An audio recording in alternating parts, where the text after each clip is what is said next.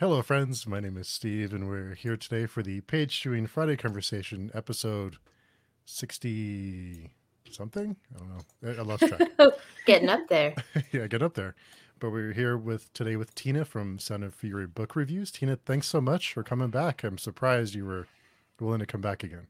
No, it was so much fun last time. It was a long time ago. I think it feels like, even though I don't even know when it was, to be honest.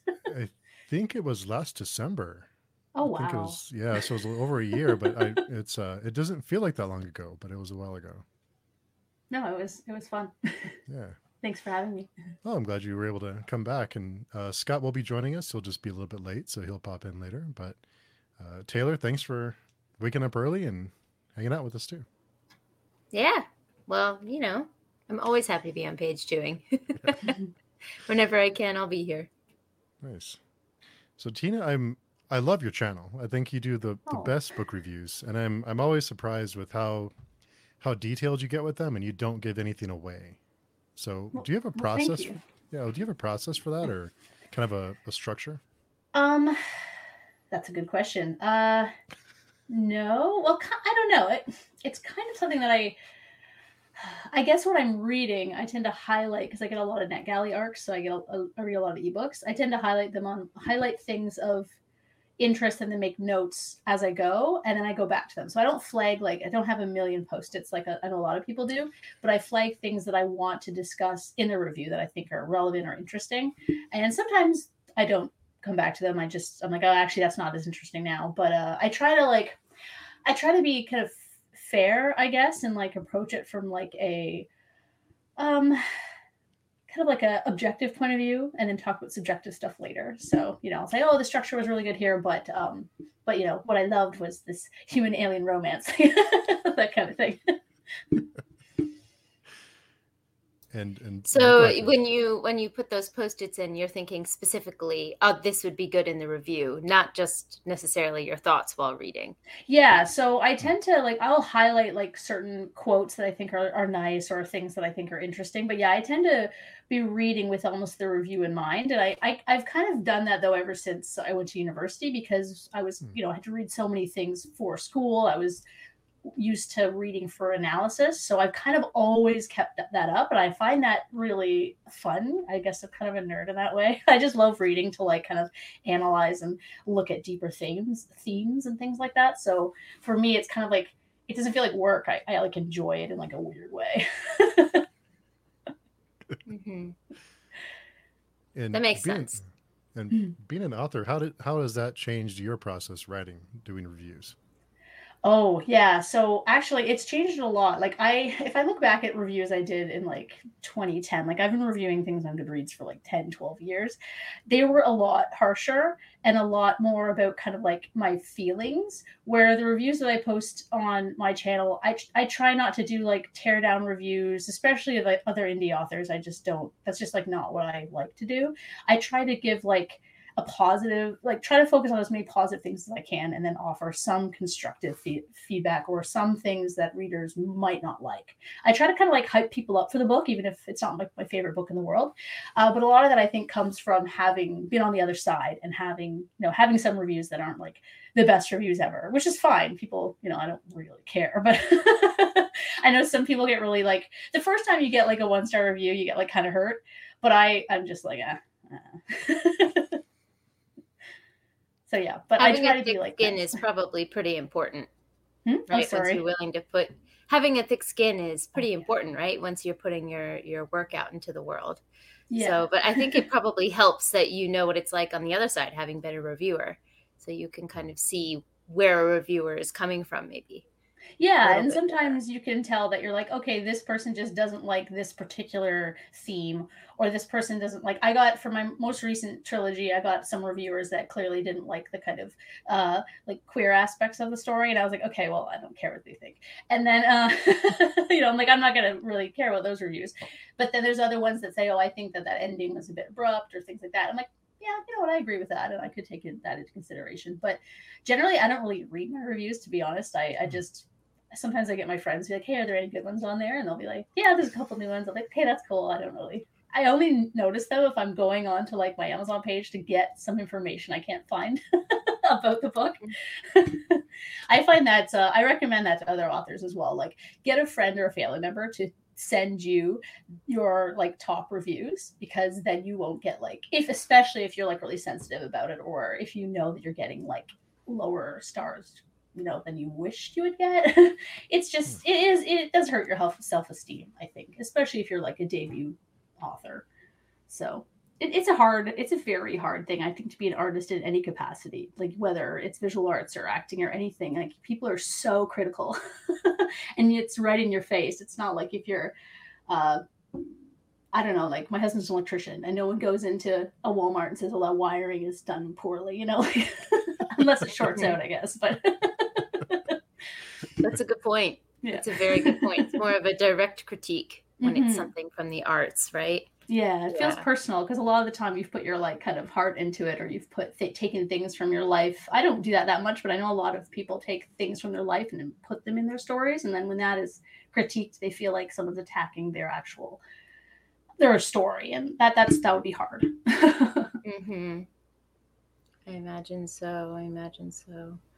But just to go back a little bit to the way that you're reading with a review in mind, it's a new thing for me this year to really get into the reviewer space, like the official reviewer space, being on Before We Go blog and things like that. And I find that for me, there's two different reading experiences. When I'm reading for a review, not necessarily a paid review or, just a book that I plan to review. And then when I'm reading a book without that in mind, I find that I read differently in that case. So, for example, I'm reading The Lost Metal right now by Brandon Sanderson. I'm going to do a little review of that on my channel, but there's 50 bajillion reviews that came out of that book the day it came out. So I don't really feel like I need to put a full review, out there that I sit down and really type out.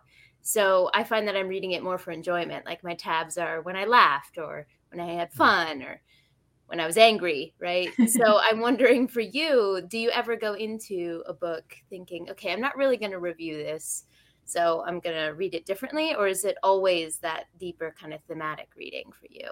Is that a habit at this point? I think it is a habit, that I've formed for such a long time that it's hard to break out of it. I don't really reread anymore. Like, when I was a teenager and like a young adult, because I'm an old adult now, I would say, I definitely reread a lot of books. And so I think, I don't know, I think if I were to reread something, no, actually, I reread like some of the Dragonlance books like last year, and I still read them with kind of like a review in mind, even though I didn't do like a huge review on them. I think I just can't kind of break myself out of that. I'm also an editor as my day job, so it's really hard as well to kind of take that out of consideration. I always notice when people when there's passive voice or things like that, I'm always like, okay, gonna ignore it. It's kind of funny. I have to really turn that off, because that's what I do all day, is I look deeply at, like, do line edits and copy edits. So it's hard to turn that off as well. Basically, my whole life is reading. I never escape. It's everywhere. It's everywhere. It's like, oh no, it's all in my office. And I keep saying I'm going to bring them out. My husband's like, no, leave them in the office. Keep it contained. Yeah, he says I have too many books. I don't think that's true. I don't think anyone who on BookTube would agree with that. You're in the right space for that kind of support. Exactly. Absolutely not. Yeah. He's like car tube. I don't know. Auto tube? I have no idea what car people call it. I don't know, but I'm not surprised there's that section of YouTube as well. There's a section for everything. He's always watching new videos of guys just working on cars, or like women working on cars. I'm like, where do you find all these? He's like, oh, there's millions of them. I'm like, oh, really? Okay, cool, I guess. Cannot imagine that being riveting, but I'm sure other people can't imagine a book video being riveting. So exactly, yeah. There's all sorts of different rabbit holes you can fall into on YouTube, and there's something for everyone. I guess that's why it's great. Yeah, one time I started watching these videos about this guy that takes old like flatbed cars that go on train tracks and just like kind of launches them down abandoned railways and just films it on like a GoPro. And I'm like, this is so cool. I don't know. I watched that for way too long. It was like a 30-minute video. I'm like, this is awesome. Yeah. I fall into now. I fall into the like the RV life, or like the the van life kind of thing where people just like live in a van and travel around and like ride their mountain bike all over the country. I'm like, oh, that's, and they like Super sleep in cool. parking lots and stuff. And I find myself just getting lost in that stuff. It's like, it's crazy. Yeah, I was really in the travel tube for a while there. I'm sure I'll get back into it eventually, but there's this one channel called King in It that I loved a lot. They're from New Zealand originally, I think, but they've done like everything. They went all the way across, I think it was India, in like this little rickety cart that broke down on them all the time. They've lived in a van. They've gone like everywhere and done all these different types of travel. Really intriguing. Like, I love travel, but I don't know if I'm gonna ever do the van life. But I would totally check. That sounds really cool. I would totally check that out. But Be yeah, I don't think I careful. would do it. I love road trips, but I don't think I could live, in a van. Maybe. They'll get you. Be there's careful. the people with massive bookshelves behind us. I don't know if I could Yeah. this into a van. Exactly. Oh no, that's the thing I was thinking of. I'm like, where do I put them all? Like, what do I bring? You just How do have I to bring narrow it down? ebooks. I think it would be the only way, or just That's know, true. something. But yeah, it's just not the same though, right? You just don't. It's not the same experience. Mm-hmm. You can't take all your ebooks off your shelves and clean them and then put them right back where they were before and say you're organizing. And Rachel, at this point, I just love having, or I take just having reviews on my novels. Yeah. It's tough. It's tough. It's a tough grind. And our friend Joao's here. And Rachel, it's about to turn off that edit bit in my head too. I wince at something thinking my editor is going to get me for that. Oh wait, it's not my book. Oof. It's the best because some of my clients have like a thing, a repetitive thing they do. And so I always kind of make fun of them, like, you're doing that thing again. I'm like, you're doing that using that word again. I mean, you've used this word like 18 times. Like one likes to use fascinating. I'm like, you can't say everything's fascinating. So just one time, okay? I hate when you notice something like that about your own writing, even if it's not like in a book, just how you write in general, then you can never unsee it. And anytime I use that word that I've noticed I use a lot, even if it's the only time I've used it in like a text or something, I'm like, oh man, like I gotta find another word. Exactly. That's why I can never be a writer, because I'd use the same word like 50 times in a page. My editor would hate me. I was watching someone cut grass for hours, no idea how it happened. When you catch yourself in that moment, you're like, what am I doing? What am I watching? Like, how did I get here? Joelle, not me watching a guy clean nasty car interiors for a living before I go to sleep. Better than a lullaby. Oh, those are great videos, though. Oh, they make you feel like so clean afterward. It's like, oh, it's all clean. Satisfied. It's like watching Hoarders, and you're like, oh, it's nice and clean now. Kind of. I can imagine that's my house that's clean now, right? Oh yeah, it always like spurs me to clean. I'm like, oh, I gotta go tidy something up now that I've watched the show. I gotta go organize my books. Yeah, exactly. Yeah. Gotta Counts go as dust them and cleaning. put them back. Yeah. Counts. For sure. I'm a procrastinator cleaner. So if I don't want to do something, I'm like, oh, well, I'll just go do something else productive, productive, whether that's reorganizing my books or, the house gets clean when there's something I don't want to do. Yeah, exactly. Mine's more like, oh, people are coming over. Must wash the floor. Yeah, there's that too. Like they're going to notice, right? I know, right? Excuse me. What is the spec? Yeah, it's like, oh, my kitchen always looks this clean. It always looks tidy and everything is at a place and nothing's piled up on the peninsula. You can see the counter. Yeah. Yeah, there's no like kid socks and clothes all over the place all the time. For some reason they're just taking off their clothes. I'm like, put them back on, please. It's the middle of winter here. People are here. Yeah. I find one of their boots outside. I'm like, how did this even get out here? How did Really? you take it off? It's like under a trampoline. I'm like, where? Maybe my dog took it out there. It's possible. Hope so. Yeah. That'd be a strange one. I just don't. I'm just like, no, this is weird. I'm just accept it now. I'm like, somehow this got here. When you with being an editor, how do you choose your clients? Are you selective with who you take work from? Well, yeah, so I have like multiple kind of outlets for getting clients. I'm on Fiverr, and that is basically, yeah, I don't tend to turn people down. Sometimes I'll turn people down if I either don't really jive with the content, like it's something that goes against kind of like I just know that I'll be frustrated editing it because it goes against kind of like my personal values or something like that. And then that's very rare though. And then the one place that I work for is they just send me jobs. I can decline them if I want to, but most of the time they just send me sci-fi fantasy, and I'm like, that's good. That's all. I'm happy with that. Yeah. So I've heard a couple editors talk about not too many horror stories, but kind of these weird interactions they've had with, when they provide feedback and they have these, this weird thing. So I was wondering what have you ever had any of those experiences where someone took your feedback in a negative or in a not constructive way? Yeah, it's hard to like. I learn from it as well. Like I tend to be a very kind of blunt kind of editor. I don't offer enough positive feedback, and I'm still working on that. Like when I get edits, I'll get like from people editing my work. They tend to put a lot of comments that are very positive, and I just have to work on. I'm just in such like a mindset of like working through it that I don't pause to do that. And so I had someone said that I was too harsh, and I was like, okay, what made you say that kind of thing? And they said, oh, you didn't like anything. And I'm like, okay, I know what I did. I didn't make enough positive comments. So I really work on that. I did have one client one time who just didn't agree with anything I said. And it was hard. I passed her off to another editor and the same thing happened. So that was a person problem, I think. And sometimes your style just doesn't jive with someone either. And that's fine. I've had a couple people, I'll do a sample and then they say, oh, I went with someone else because they seem to get my style more. And I'm like, that's fine. Whatever. That's good. It's like hiring someone for anything, really. You can pick and choose.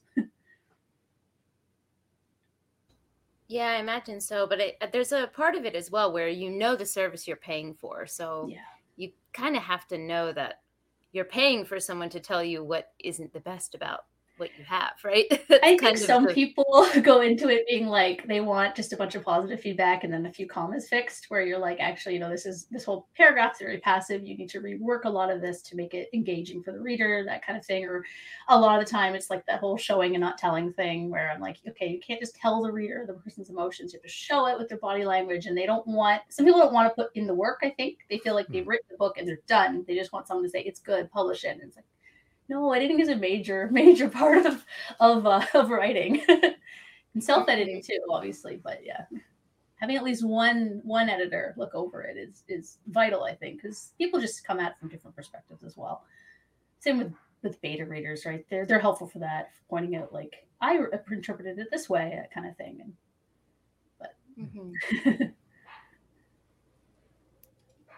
I had a question from our friend Helena.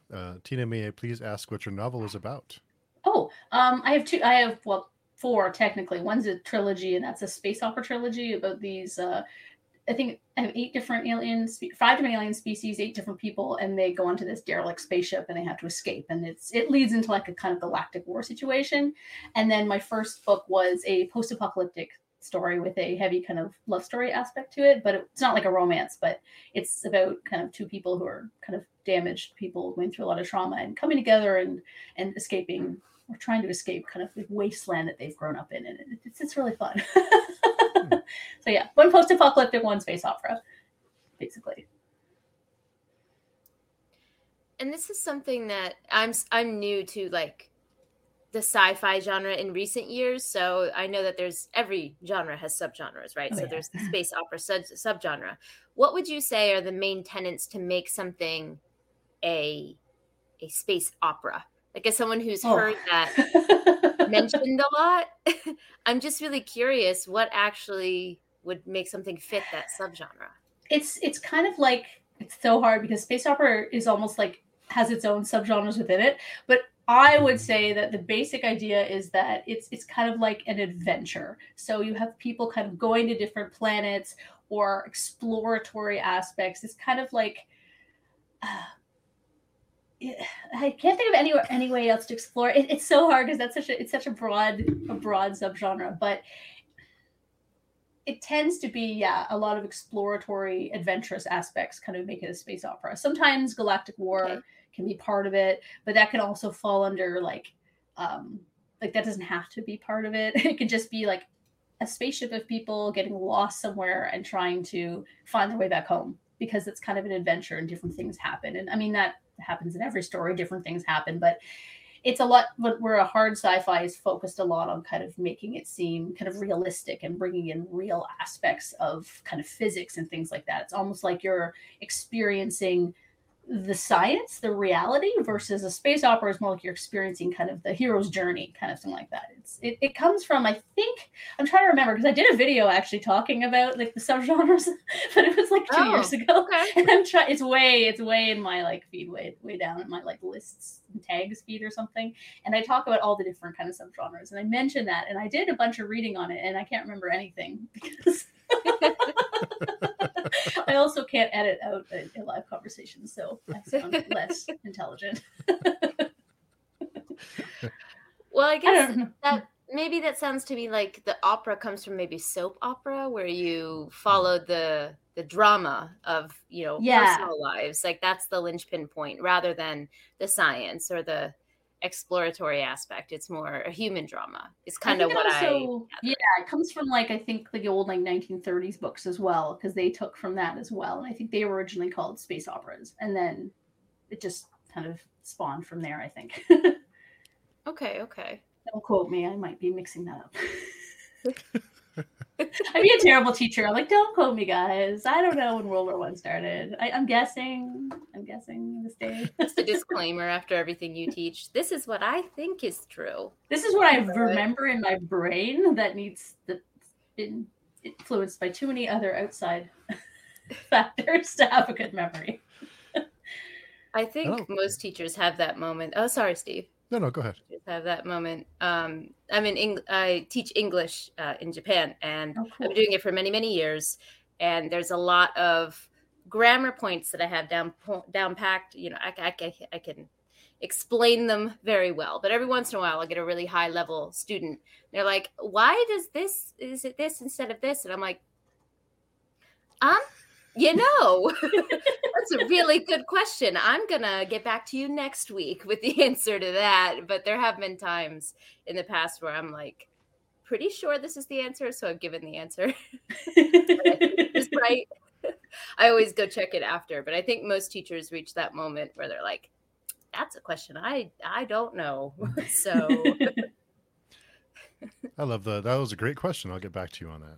That's a great one. Yes, I use that all the time. All the time. Just for Helena, who was asking about Tina's books, the first one is, so just so everyone can see it and go check it out. It's my book. Yeah, and I'll leave the links in the description here when we're done. But so go check them out. What Branches Grow is on Audible, and she did a fantastic job. The narrator did a great job. So there's another indie author who wrote this book called Ride the Kite.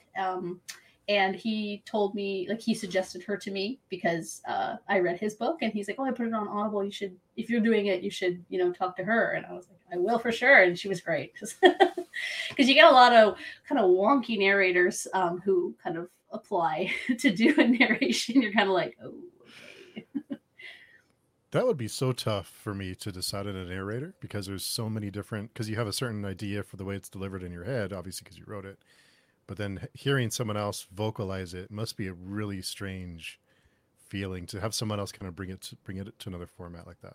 It was really interesting because it really actually kind of revitalized the book for me. Because, I'm kind of one of those people that I'm finished the project, I'm done, I'm not going to think about it again.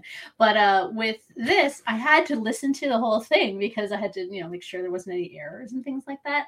And it was cool because it was so fun to hear her interpretations of what I wrote, because there were definitely inflections that she put on speech, or she read things in a certain way that gave it a different kind of spin. Like nothing that changed the overall idea, but I was like, oh wow, that's so cool. It was almost like listening to a different book in a way, and I thought that was a really fun experience. It didn't help too that she was very good at it. She put on really fun accents and stuff, so it was really neat. I highly recommend anybody that has a book to try to get an audiobook done, because it really gives you like a new appreciation for your own work. I imagine that before, the narrator takes on the project, you talk about what you want out of it and the feel you want and all of that.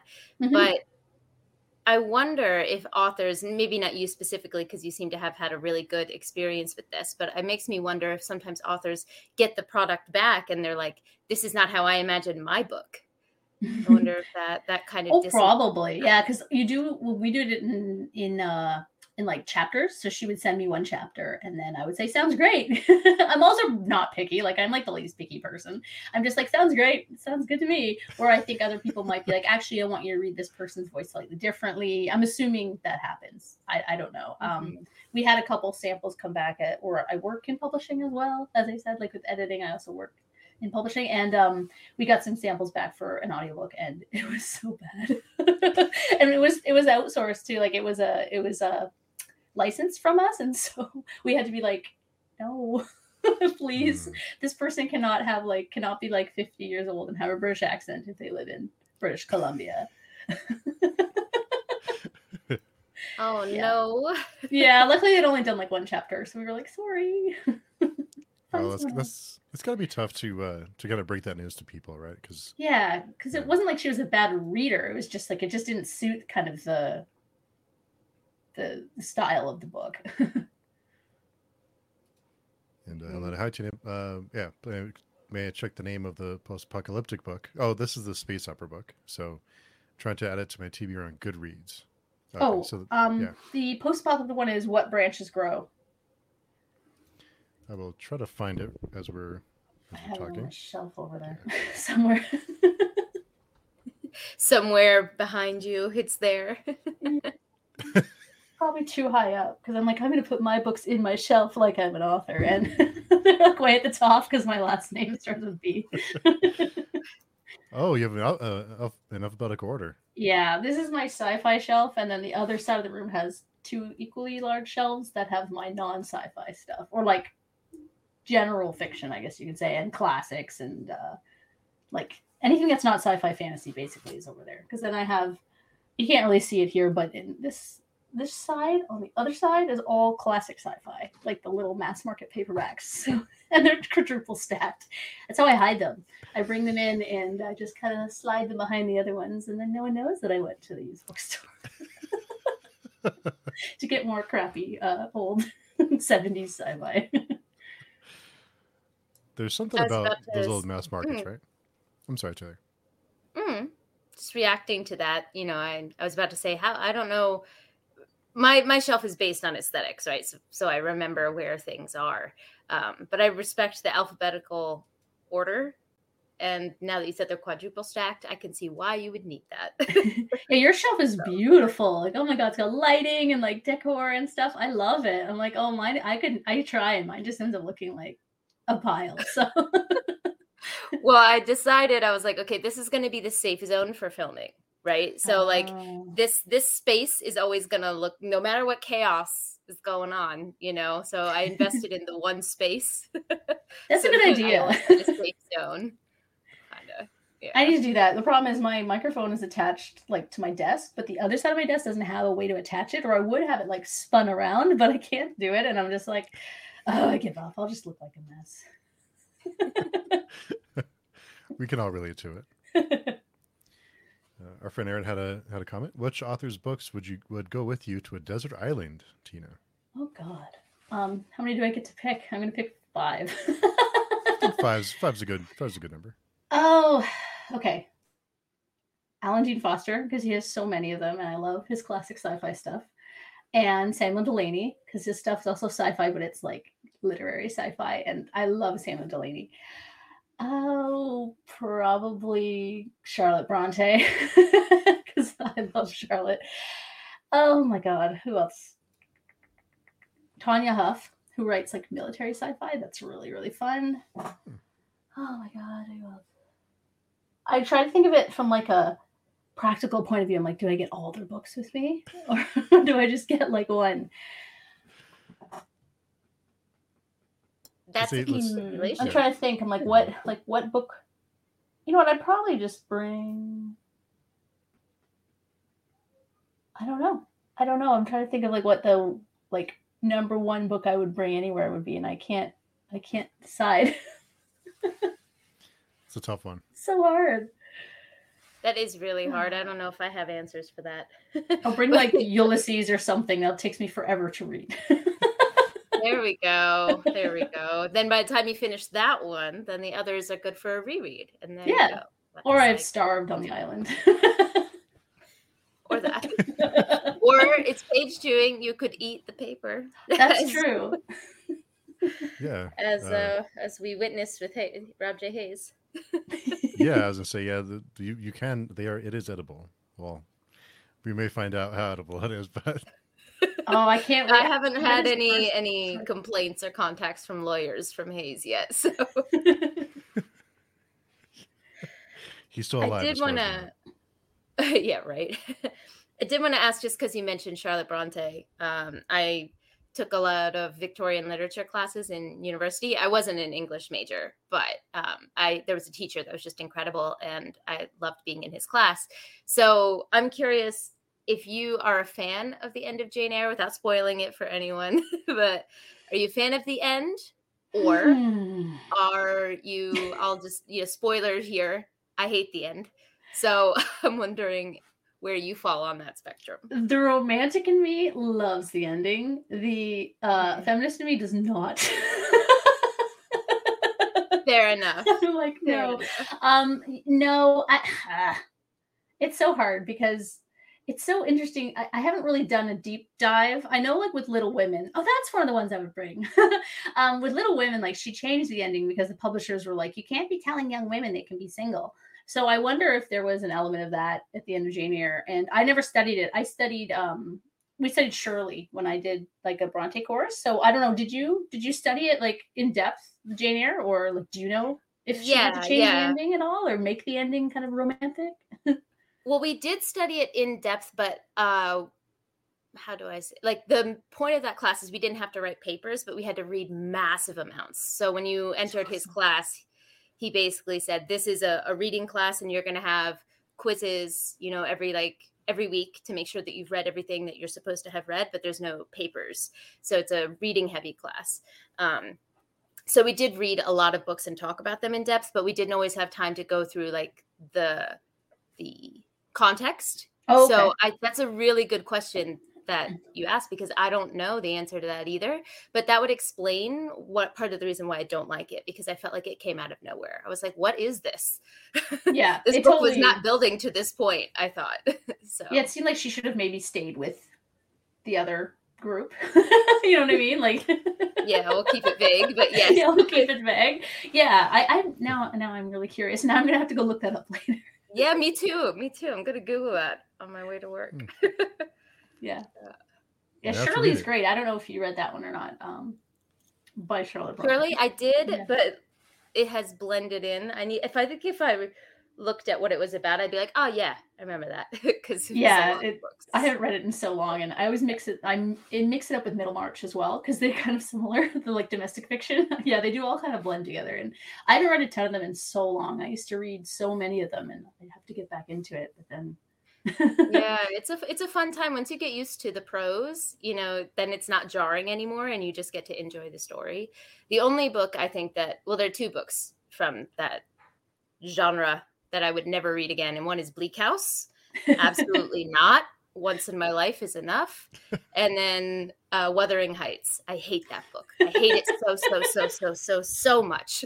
It's funny. I loved it when I first read it. And then I read it again like 10 years later. And I was like, these people are so problematic.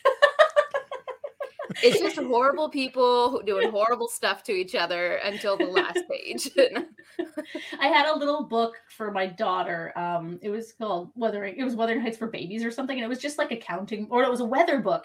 And so each page had a quote from the book and it had a different kind of weather. So it was like blustery. And it was like, the weather was blustery and stuff like that. And it had like a picture. It was really fun. I'm like, this is the Wuthering Heights everyone needs. It just explains different types of weather. There we go. Yeah. I had a question from Aaron.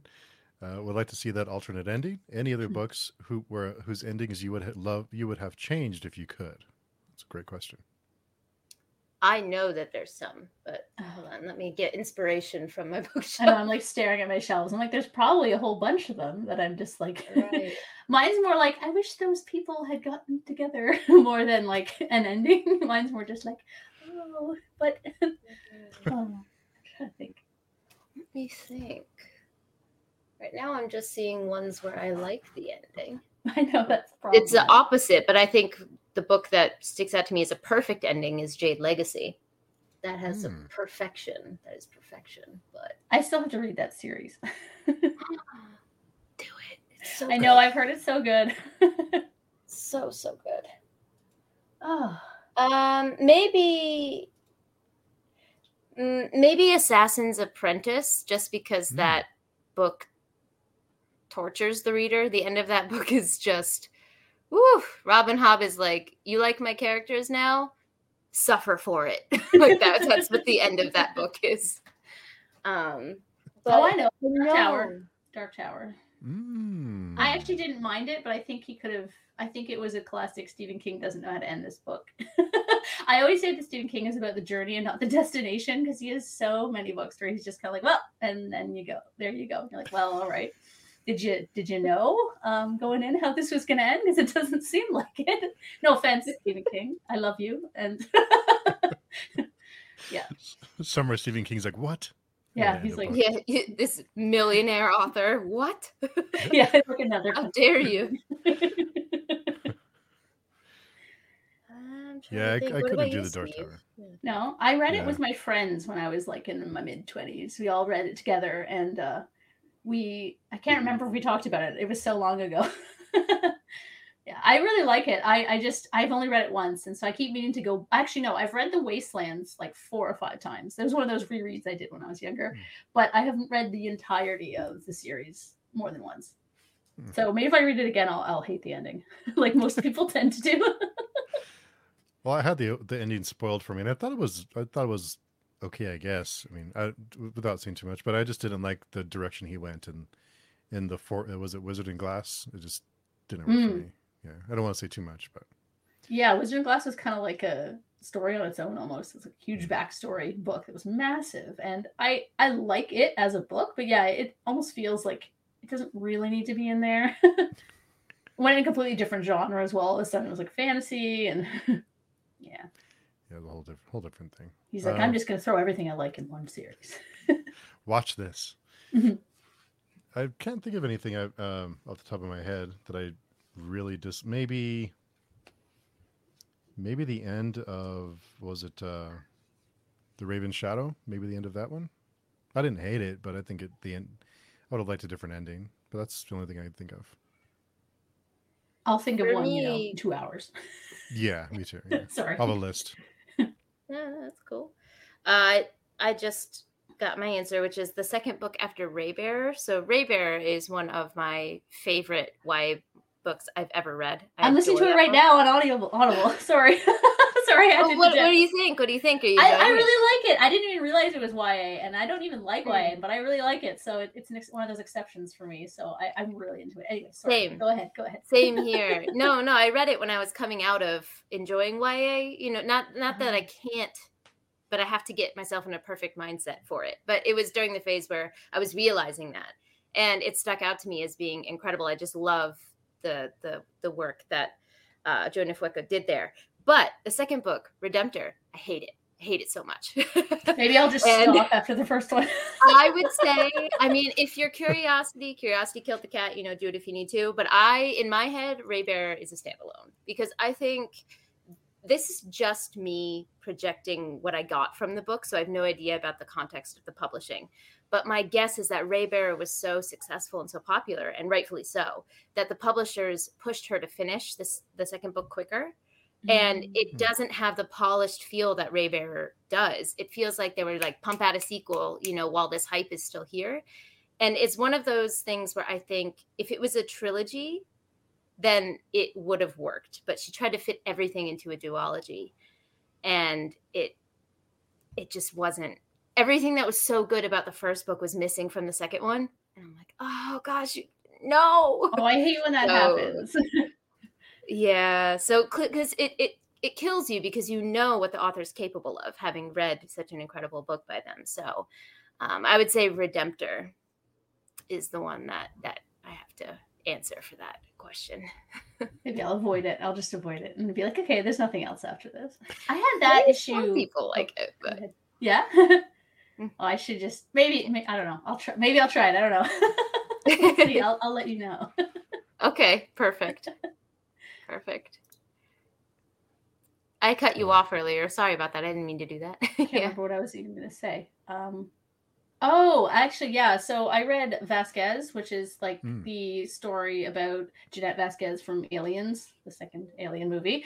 And it was written by, oh my God, her name's escaping me. V. Castro. Thank you. And she's a great writer, but I found it was so interesting that book because I can almost tell what the publisher was doing. It felt, I think I said this in my review, but I said that it felt like they said you have 400 pages or whatever, certain number word count.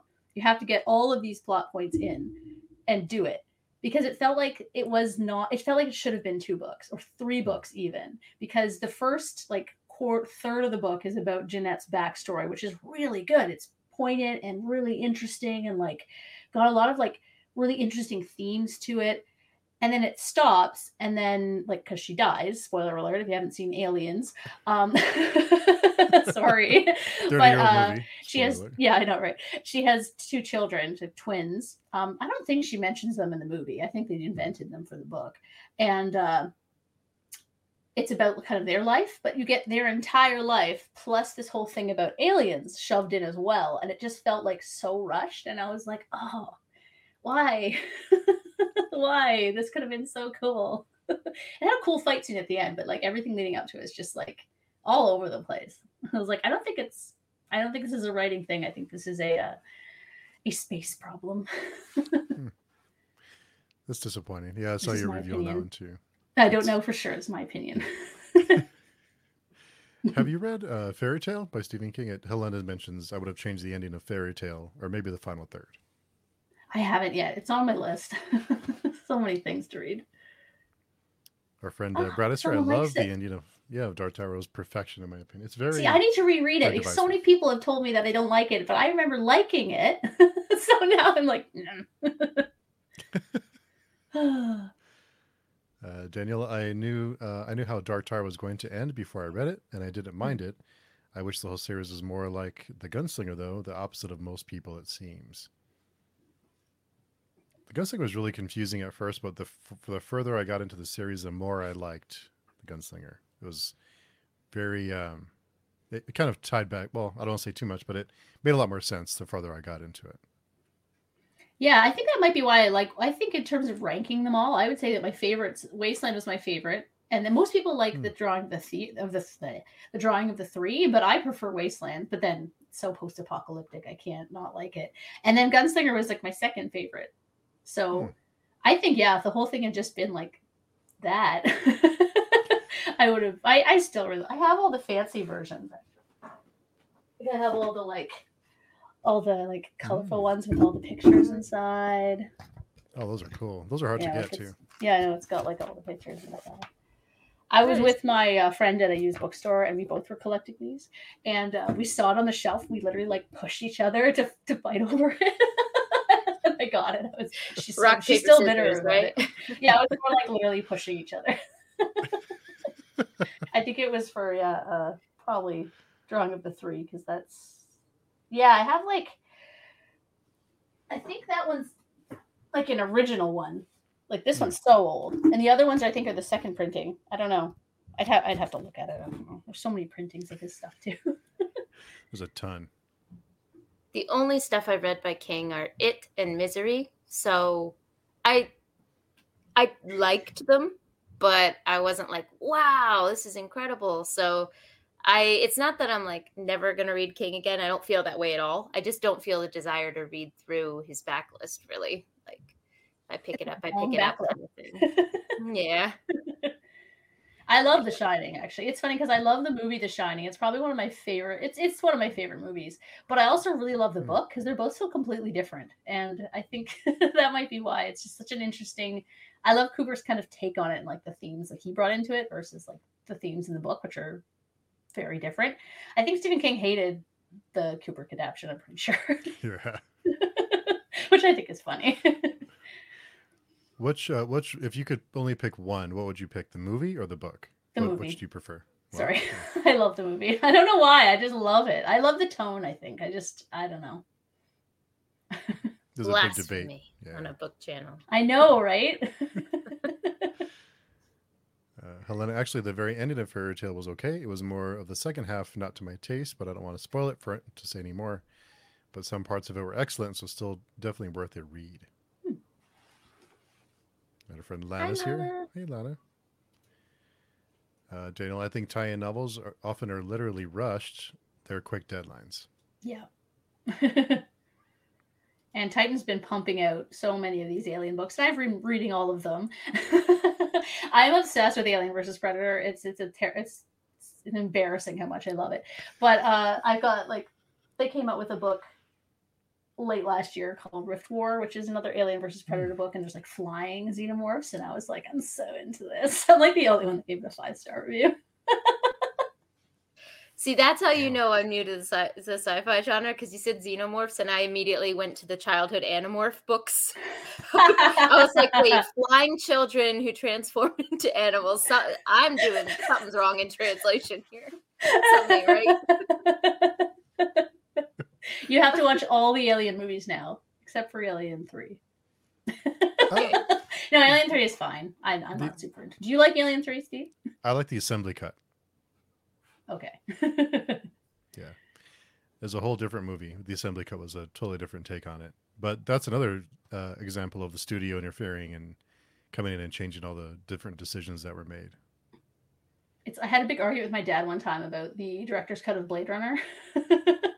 And we argued for ever, because I was like, no, it confirms this, and I'm not going to spoil it, but I mean, it's so hard to talk about movies from a million years ago and without spoilers. But yeah, we argued about what that ending, the different ending, actually meant, and my dad hated that. He hated that it was so concrete, and so if I like to annoy my dad, if he's had a couple glasses of wine, I'll bring up Blade Runner, and he gets so mad. It's all red in the face, and he actually kind of looks like Rutger Hauer now, and I'm like, Dad, did we watch it? I should show you my cute little. Hey, Scott. My little predator dog. Hi, guys. I told my husband. Oh, hi, Scott. Hi.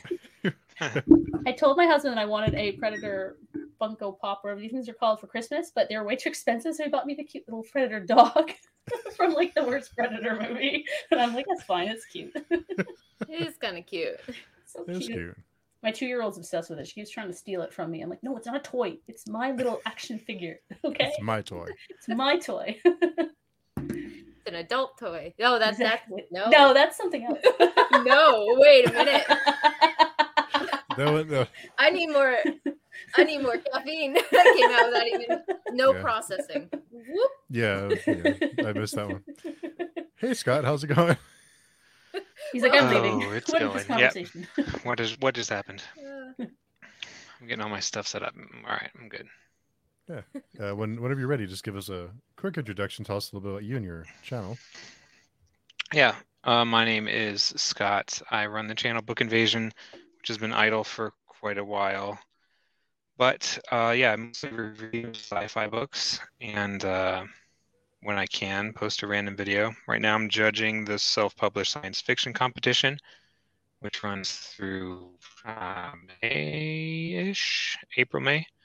So we're in the semifinals now, which is cool. That's been taking up most of my reading, reading some good self-published sci-fi. There's some duds, but we try to filter through it all, judge it, and may the best book win. But yeah, the rest of that is, check me out. Book Invasion is the channel, but you'll probably find a bunch of old videos, backlist books, and old reviews from books that nobody's ever heard of. But that's what I pride myself on. So go find some good stuff. So yeah. The self-published competitions are almost a job on their own, right, Taylor? I mean, it's Yeah, it's a lot. It's a lot. Mm-hmm. In a good way. I mean, we volunteer to do it, but yeah, it's a lot. I'm on the SPIFFO side. Yeah. So. And we're only on our second year of the science fiction one, and there's been hurdles, and we're trying to adjust how we're reading and judging, and being in the Discord with all the judges and the authors are kind of, they're always more lessons learned than things. We're adjusting and trying to make it better and easier, getting the word out more. That's my dog. And trying to do, trying to find, more way to boost stuff that we can and get things out there so more authors can join and it grows and grows. So it's been fun though. Reedsy has a list. I don't know if you did this. Reedsy does a list of contests all the time. Mm-hmm. And did you put it on that this year? No, I don't think so. But there was one other place. It was like the world. I don't know. There was another place that had a bunch of the competitions, but I tried to even set up a wiki page, like a Wikipedia page for the competition, and they said they wouldn't publish it because we don't have as many external links that are just informational as opposed to self-promoting links to be like, oh, I'll post a link about it and then here's a reference, and they're like, no, you can't do it yourself. So I tried to I copied the Spiffbo We're on wiki to you, page. man. Yeah, so I went to Spiffbo and I just exact content, and they just took out fantasy and put sci-fi. Hi. And then tried to put some reference links, but it didn't work. Dog, come here. You have to show the dog if the dog's awesome. We have to know, is it a predator dog? Is it so cute? Yeah, is it as cute as this dog? Yeah. Actually, my pug used to look like this pretty much. He was terrible. She's adorable. Oh, she's a treacherous beast. I love dogs. Oh, me too. I locked mine in the basement, so I can't show him. He also won't fit on my lap because he's a Shepherd Mastiff, so he's very big. Oh, wow. So he's never in any of my videos because he's also annoying. He barks all the time. And now she's gonna roll around on the floor and scratch her back. All right. Where I live right now, they don't allow it, but one day. Yeah, that predator dog looks a lot like my dog. You have pugs too, right? Yeah, I have a pug and a bull pug. Yeah. Yeah, I had a pug. He's gone now. He passed last year. He used to be in my end thing, so he passed actually around this time last year in March, and so I left his end screen on until December, and then I was like, okay, I guess it's time. I'll take him out. I was like, oh. So yeah, he was my little baby for 12 years. Pugs are really something. You get used to the snorting and the farting and the snoring, and it's just when it's annoying at first, and then you get used to it, and then when they're not around, it's like a big bummer. Yeah, I'm like, I don't hear him sneezing or making gross licking noises, and I'm sad by that for some reason. I was gonna pull out a book here. Oh, you guys. Yeah. Did we already plug this? Yeah. I was gonna ask you about the audiobook, how the progress was, or if that's still in production. Oh, I was for my other one. It's for my post-apocalyptic one. Yeah. Yeah, it's out now. Yeah. I can send if anyone wants an audiobook code, I can send you a code for free. I have 1 million codes. So just let me know. I have a few others. So what was I just reading? Oh, I started reading the second Antimatter Blues. I got the audio on NetGalley for that. So I started listening to that. Look what I've got. Yeah. You like this book, right? Yeah, well, look what mine has. Mine's signed. Oh, great. Yours is signed too? Mine's signed too. Awesome. Sorry. This book, I love this book. Yeah, I know. And So he gave me his little card with this. Yeah, I had this little card too. He gave me a pin. Has a little pickles on it. I didn't get a pin. Mine says never forget to eat your pickles. Yeah, that's a great book. Yeah, I didn't even get to meet him. My one of my friends knows him, is friends with him, and so she met him at I think it was the Armadillo Con or something. Yeah, I didn't meet Texas. Yeah. I ordered that one from his local, whatever he put on Twitter. My local bookshop has signed copies, so I ordered one from them. And my friend just mailed it to me, and she was like, "Here you go." I'm like, "Oh my god." It's so funny. Yeah, It's about it this is. man and his friend, and they get abducted by this crazy alien guy, and it's that's the worst Yeah. explanation ever, but that's basically what happens. The- It's a it- comedy. Then it just goes into these weird avenues of like consciousness and levels of crazy, weird intertwined memories from other people, and it was just like that part was just like this is getting, what am I It's reading now? bonkers, yeah. And there's that really sad part kind of in the middle that got like really Yeah. deep and really dark, and you're like, oh my god, I'm like crying. It's I'm like, such please a show the roller weird coaster. alien again. Yeah. No, I loved it. Yeah, it was so good. So, what is the book and the author? Sorry, it's Stringers by Chris Panatier. Yeah. It's got a really cool cover. That's a nice cover. Yeah, it's very shiny. I love Definitely the stands bright out. Lime colors. green. Yeah. Yeah. It's hard to see, but it's got like very interesting kind of strings, because that's why it's called Stringers. It's a little it's a little on the side of Hitchhiker's Guide, but then it also gets to, I don't know, just it's like Interstellar. Now my son's vacuuming the house as his punishment for stomping on his glasses this morning. No, they woke up early and they started making like videos with the iPad. So they propped the iPad up and they were just being goofballs on it, like, look, I can kill my brother. And they were fighting with each other. And then he goes, look at me, haha. He take his glasses off, he threw them on the floor, and he like stomped on them. And we were just like, this morning I woke up and I opened his glasses case and there's a piece of tape on the side. I was like, and then I looked at them and they're all bent. He's like, I stomped on him. I was like, yeah? And then he's like, yeah, we were making videos. And so I was like, all right, let's watch the replay. And then I go to the iPad and I play the video and him and his brother are fighting. And sure enough, he takes the thing off and he stomps on him. So now his punishment is vacuuming the house and taking out the trash. He's 7. He's a troublemaker. Oh. Doesn't realize how expensive those things that go on his Yeah. face are yet. Yeah, his brother already had his replaced. He's not yet, so we only need to pay like $50 for the replacements. But yeah, Mm-hmm. The joys of parenthood, huh?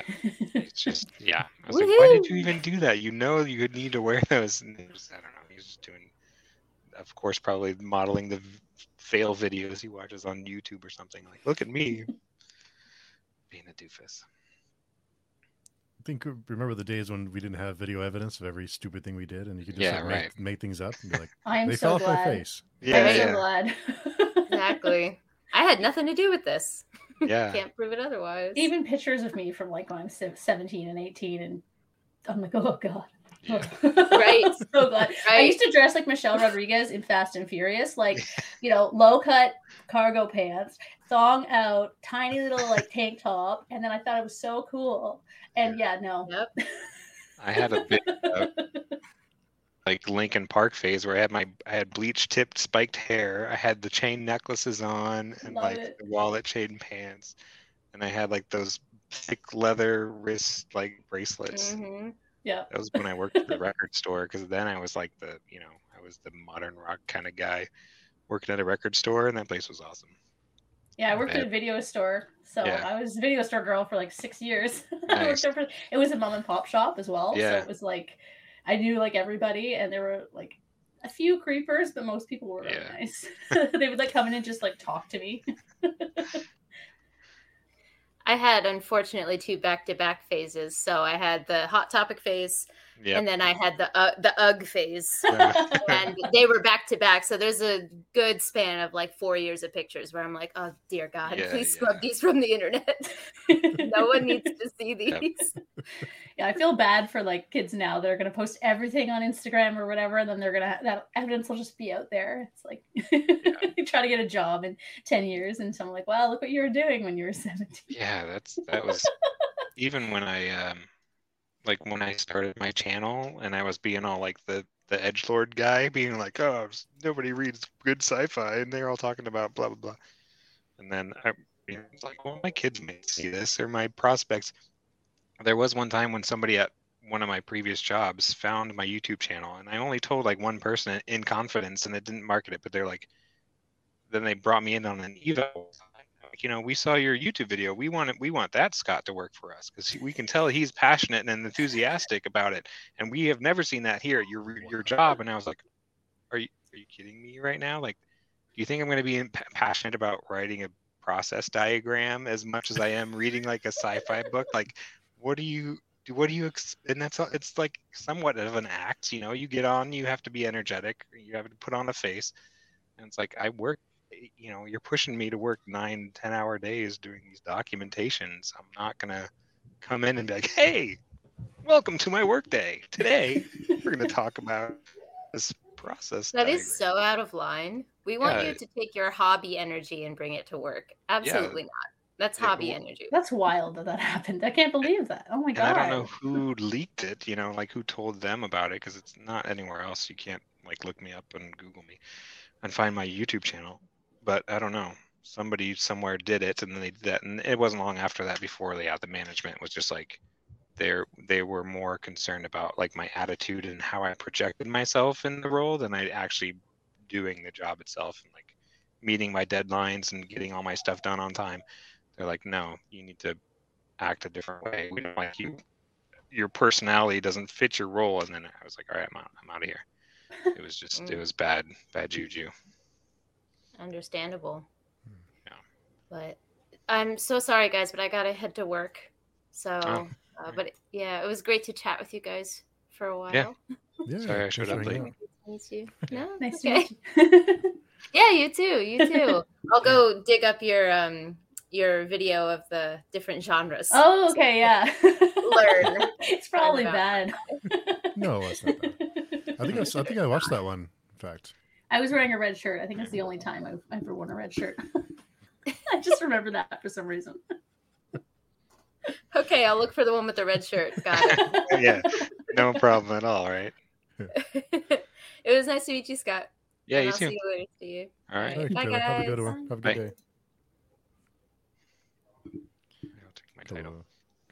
So I wanted it to be Weird West style stuff the whole time. As soon as it went to Earth and Drawing of the Three, I was sad for the Dark Tower. I think that's why the Drawing of Three isn't my favorite, because I really liked, that aspect, and then I really liked Wastelands, which is similar. So that's why when most people say, oh, I like Drawing of Three the best, I think it's people that aren't as into Western sci-fi. And I really like Western sci-fi. That makes sense, yeah. I actually really like Westerns. The other day, I only watched like the first episode of The Mandalorian. Like that's how far behind the TV movie trends I am. 'Cause we took the kids to Disneyland like last week, and we watched some of the Star Wars movies again to hype up the Star Wars land there. And then they saw Baby Yoda and The Mandalorian. I got a picture of my son with The Mandalorian and this little like fake, holster of, and I was like, I should probably watch that show to see if it's, appropriate for the littles to watch. So I put on the first episode. Maybe we'll let them watch it, but they haven't seen any of the TV episodes. They've only seen the movies. I don't know. I'm trying to think. Mine's 5. My daughter's 5. Oh. So I've shown her bits of it, but not Mandalorian, but I've shown her bits of like Star Wars. Yeah. But she's not as interested. She liked it actually more when she was like 3. She loved it. And now that she's like 5, she doesn't want to watch it. And I'm like, what? What's wrong with you? But even my 2.5-year-old knows Baby Yoda. I'm like, how do you know Baby Yoda? You're 2.5. It's like, I don't have Baby Yoda stuff. Yeah. Actually, no, never mind. We do. We have a little box that has Baby Yoda on it, so never mind. Nice. You got a little shoulder bag with the Baby Yoda on the back. Okay. And yeah, he's 7 and my oldest is 9. And we only watched the movies 1, 2, 3, 4, 5, 6, 7, and 8. We haven't watched 9 yet. And then when we got back from Disneyland, they loved the Guardians of the Galaxy ride because it's just a big drop. And so we watched the Guardians of the Galaxy movie, and that was a little languagey. But the little guy didn't catch on. But when they swear and the oldest one looks at us like slowly, he's like with his eyes wide, and we're just like, don't say anything. But they haven't been exposed to too much of that, which is weird. They don't really show interest, but now that we've been to the park and they've seen the characters, we'll probably do another. We'll watch the 9th movie, and then maybe try some of the TV series. Tina's visitor. Helena had a comment. I was looking for more romantic Jane Austen ending with Jane Eyre. Wrong genre, I know. I find the ending most gothic fiction is a bit depressing, but I love the starts. Sorry. Jane Eyre. No, it's okay. You had a visitor. You did get to see my dog for briefly. So I was tail wagging, yeah. Yeah. Hi, y'all. How's it going, Kristen? Hope you're having a good Friday. Happy Friday. Yeah, it's been weird. I haven't been, I feel disconnected from the BookTube community, which is fine. I still watch you guys. I miss you guys. No, I'm just kidding. I've been reviewing. I put in some reviews on fanfiaddict.com because that was the place where I was like, well, maybe I should start my own blog because then I can just type reviews and I don't have to set up a camera and make noise when kids are playing. And I was like, maybe I'll just do a blog. But I was like, I'll just join up with these guys and put some more sci-fi up in their business. But those are now few and far between because I've been reading just the SPSFC competitors, and I don't want to put reviews for those out yet because then other judges may influence and bias them. So I'll probably do those once the contest is over. Some people do them now, which is fine, as their spoiler free thoughts and things, and you can they don't put a number or a star score. So it's hard. It's because I've already read 4 out of the 6, and I only have 2 more to go. It's I could put a review out, but. So how does it work for judging? So do you have to review the 300, or is that done beforehand and then it gets passed and then you read 10% of each book? Is that, I can't remember. Yeah, we do 10% of all 300. The first 10 to 20%. So we divide them up amongst however many judges we have. Right. They each are allotted 30 because there's 10 groups with varying number of judges. And so each group gets 30. That is their slush pile, and then they eliminate that down to their top 6 or so, 6 to 10. We kind of varied it because people have different reading speeds. And then the top 3 out of those get put into now the semifinals. So now each group has 3, so now we have 30 semifinalists. And those 2 groups of 3 go to 2 other teams. So we now have a new pool of 6 books to read full front, 100%. So is it 12 books total you read over the course of it, or is it more? It'll be 12, and then whatever books make the finals that we haven't already voted on to go are the new ones that we have to read. So there's 10 in the finals, right? Last year we had 7. Oh, okay. Where that came from. I think it was just because we were reading too much and people were getting burnt out, so we cut it to 7. 7 finalists. So whatever comes in there that we haven't already read, or if our picks didn't make it, we get new ones. I'd love to be a judge this year, actually. if it's on again. We have judges this year that were submitted the first year, so they wanted to see how it worked. And some of them don't have very positive feedback now that they've been judging it. They're like, what are you guys doing back here? We're we're just judging books. This editing and formatting and the structure of the A, B, and C 3-part structure is all wrong, and we're like, I don't pay attention to any of that. If a book has one structure, I don't know, because coming from the author side, they know the techniques, and me, I'm just a reader. It's I don't have those that knowledge. We have a rubric that we kind of go through and we pick to get our scores out, but as far as the 3-act structure or the editing or the formatting and whatever, I that stuff I'm not really paying attention to. Sometimes I use my phone and I turn on the text to speech reader. So it sounds like garbage, and I don't know if there's mistyped words because the guy can't even pronounce contractions when it's don't. It's don't, and then I have to How do you listen to that? it's the only way I can digest these books in the allotted time. So it's a weird dynamic because you're listening to the robot voice. You have to process what he says and then turn it into your own narrative voice, and then digest the story as it's okay. That was supposed to be a sarcastic jab. Ha ha ha! Let me giggle at that. It's a weird thing that I've just kind of trained myself to push my brain to extra levels of consciousness. I don't know. Putting in the text to speech in one ear, audiobook on the other, while I'm reading my Kindle and the hardcover at the same time. My eyes are crossing pages. That's my ultimate goal. That's a human. 4 books at a time. Yeah. And Crystal does miss seeing videos from you, Scott. Yeah, I'll get some more out. I just don't know when. Usually I've only made videos in the past when like my wife and kids are not home, which worked fine because I was working from home. My wife was not, and the kids were at school. So I had an empty house. But now since COVID hits, we moved. I have like a live-in brother-in-law in the house, and my wife works from home all the time. So I'm not going to be the guy who's going to like tell my wife I can't cook dinner because I have to go record a video. Like that's not gonna fly. And like, no, then I'm gonna be sleeping outside, I always feel awkward like recording videos when my family is home. I don't know why. I'm posting it on the internet, but for some reason, if my husband overhears me, I'm like, don't listen. Yeah, I don't know why. It's weird because like even she's not now, but I'm sure she's around the corner. Yeah, she'll pop in and like roll her eyes, be like, you guys are nerds. Whatever.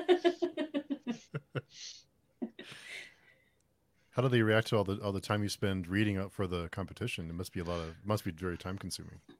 That's done in an earpiece. Like I have one earpiece in and one out, so I can cook, I can semi-listen, and I can clean the house. I walk the dog at night, so that gives me, Nice. half an hour. If I'm ever in the car, I'm always plugged into a book.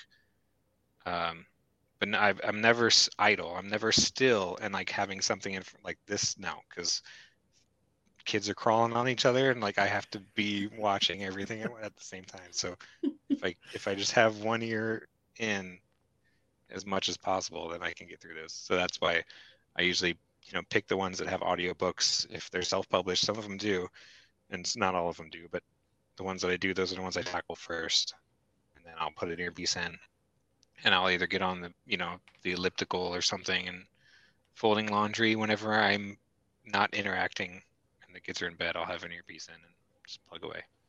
And usually I could do up to like 1.75 to 2 times speed, and then get through them fairly efficiently. Jeez. How do you find the time, Tina, to edit and write and review and everything? I mean, how do you find the time? I don't know. Because I work from home, so which makes it easy for recording because then I can just record at lunch, or I'll record at lunch, then I'll just edit kind of when my kid comes home from school, I'll let her have a snack and then I'll do my editing kind of thing. Reading I tend to do in the evening or on the weekend. I do audiobooks as well. I don't know. I'm a very fast reader though. Like I read really quickly. So that also helps. I have a reading schedule. I'm very much a TBR reader. I'm not a movie reader at all. So I kind of I have charts on my wall that have like list of what videos I'm doing next and like when I want them to come out. And sometimes if I get behind because I'm sick or I don't know, I have a social life one weekend, I'll move things around. Yeah. What's that like? I know, right? Yeah. But no, it's it also helps that my husband goes to bed quite early because he gets up very early for work. So I have like a couple hours after he goes to bed kind of on my own, and the kids are young enough to go to bed at around 8, so 7:30, 8. So I have a few hours at that point. So that's when I tend to get most of my writing and reading done, is in the evenings. I got most of my writing. I haven't written a lot lately. I wrote the whole trilogy when I was on maternity leave. So my youngest would sleep only on me. So I would just sit here, literally right here, and I'd have her on here and she'd sleep and I would just type. So I'd get every day, I'd have a few hours of writing because she wouldn't sleep in her bed. So I'm like, okay, well, I might as well put this to work.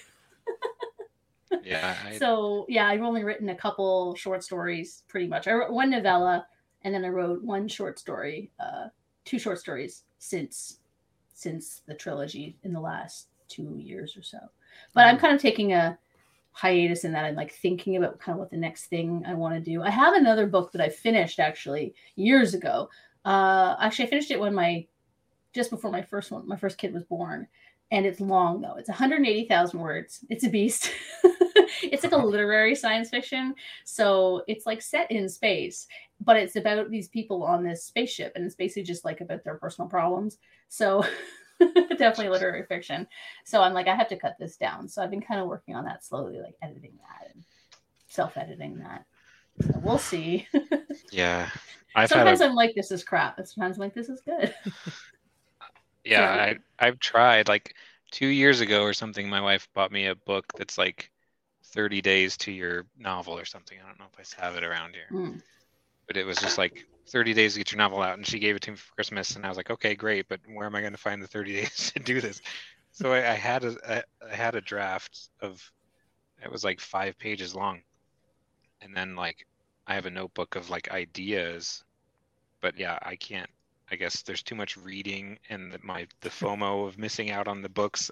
Like I can't sit down and write, and I think I've only done it too. Since I work from home now, it's like when I'm on the lunch break or have a break, I would just flip over to the doc and just be like, I don't know what structure I'm working in, and I don't know what the narrative thing is. Like maybe I should learn how to do some of these things. I just put words on paper, and then I'm like, no, and then I put a paragraph above it or something. Like I know I need to make those little placeholders done, get like, action scene here, and then just move on. Like I gotta get that down first and then fill it in later, but I haven't even gotten, more than 5 pages worth of stuff.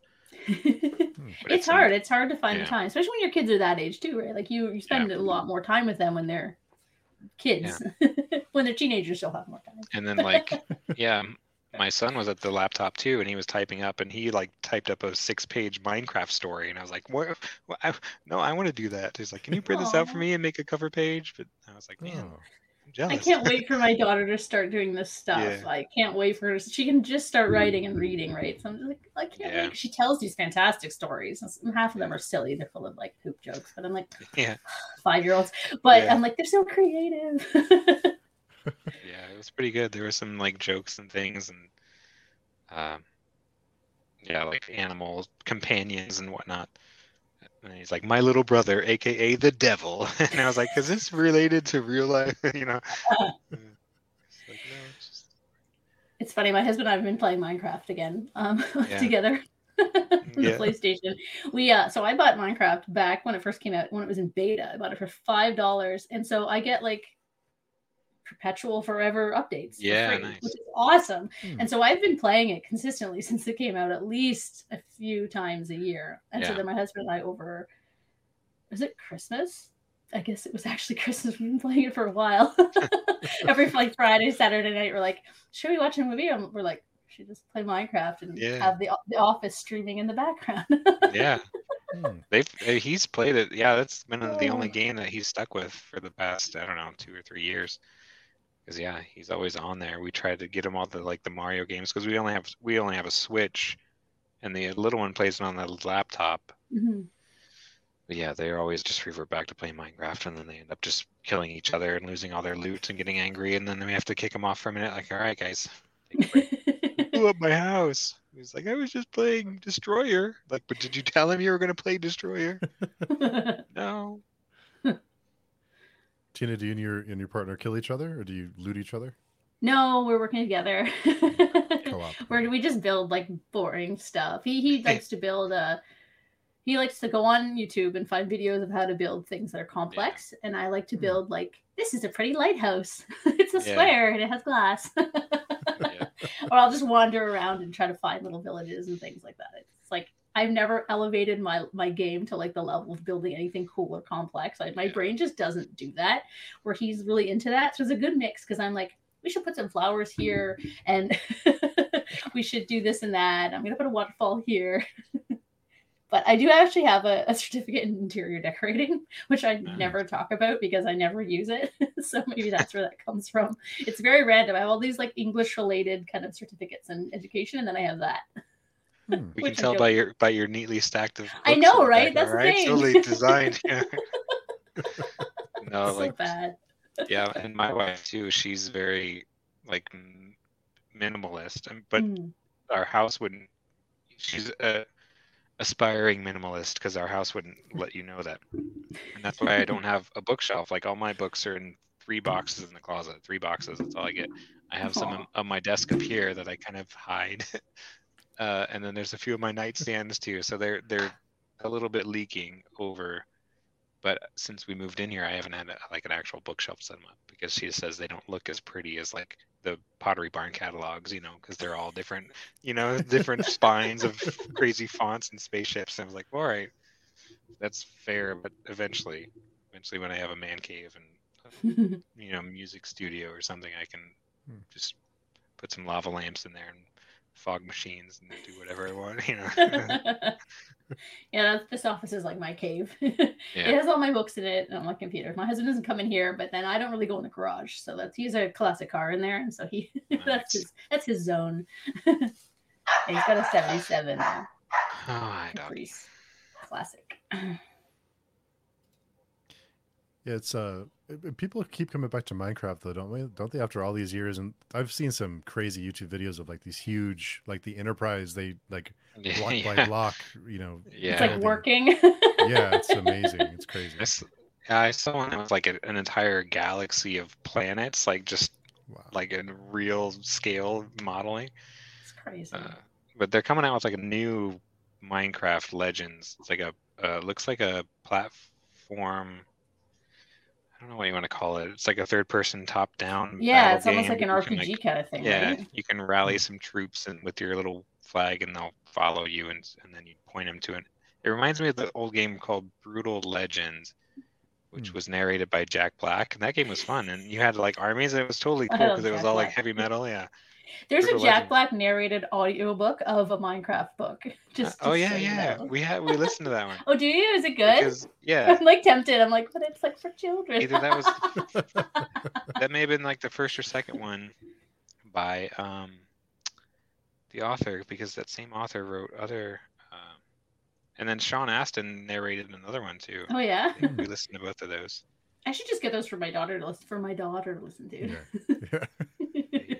One was the island, and the other is the mountain. And they were, by Max Brooks, the guy who wrote. World War Z. World War Z, yeah. Yeah, I've got both of those up there: the World War Z and the Zombie Survival Guide.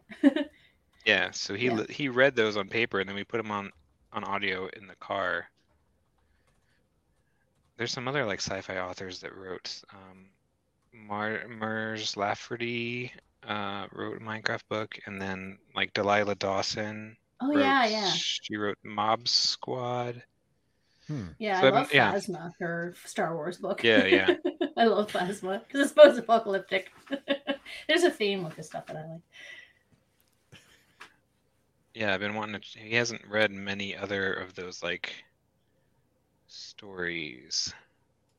Nikki Drayden wrote one. She wrote the author of Nikki. I had her book. Starts with an E. Catherine and Valenti wrote another one.